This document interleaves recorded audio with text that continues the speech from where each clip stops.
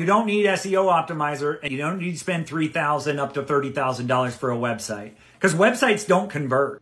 If you get 1,000 visitors to a website, you're going to be lucky if you get 20 names and email addresses. If you have a landing page, which literally just has a headline, a graphic, some bullet points, and a button to give you name and email address, that will get between 250 to 400 names and email addresses per 1,000 visits. Problem with websites is they have too much information. They don't make it clear what they want the visitor to do. They confuse people, and a confused mind says no and clicks off that website. You get traffic to a landing page by creating content around what you do. It explains parts of your process and says, if you want to find out more, go here, give me your name and email address, and I'll send it to you. Shortcast Club.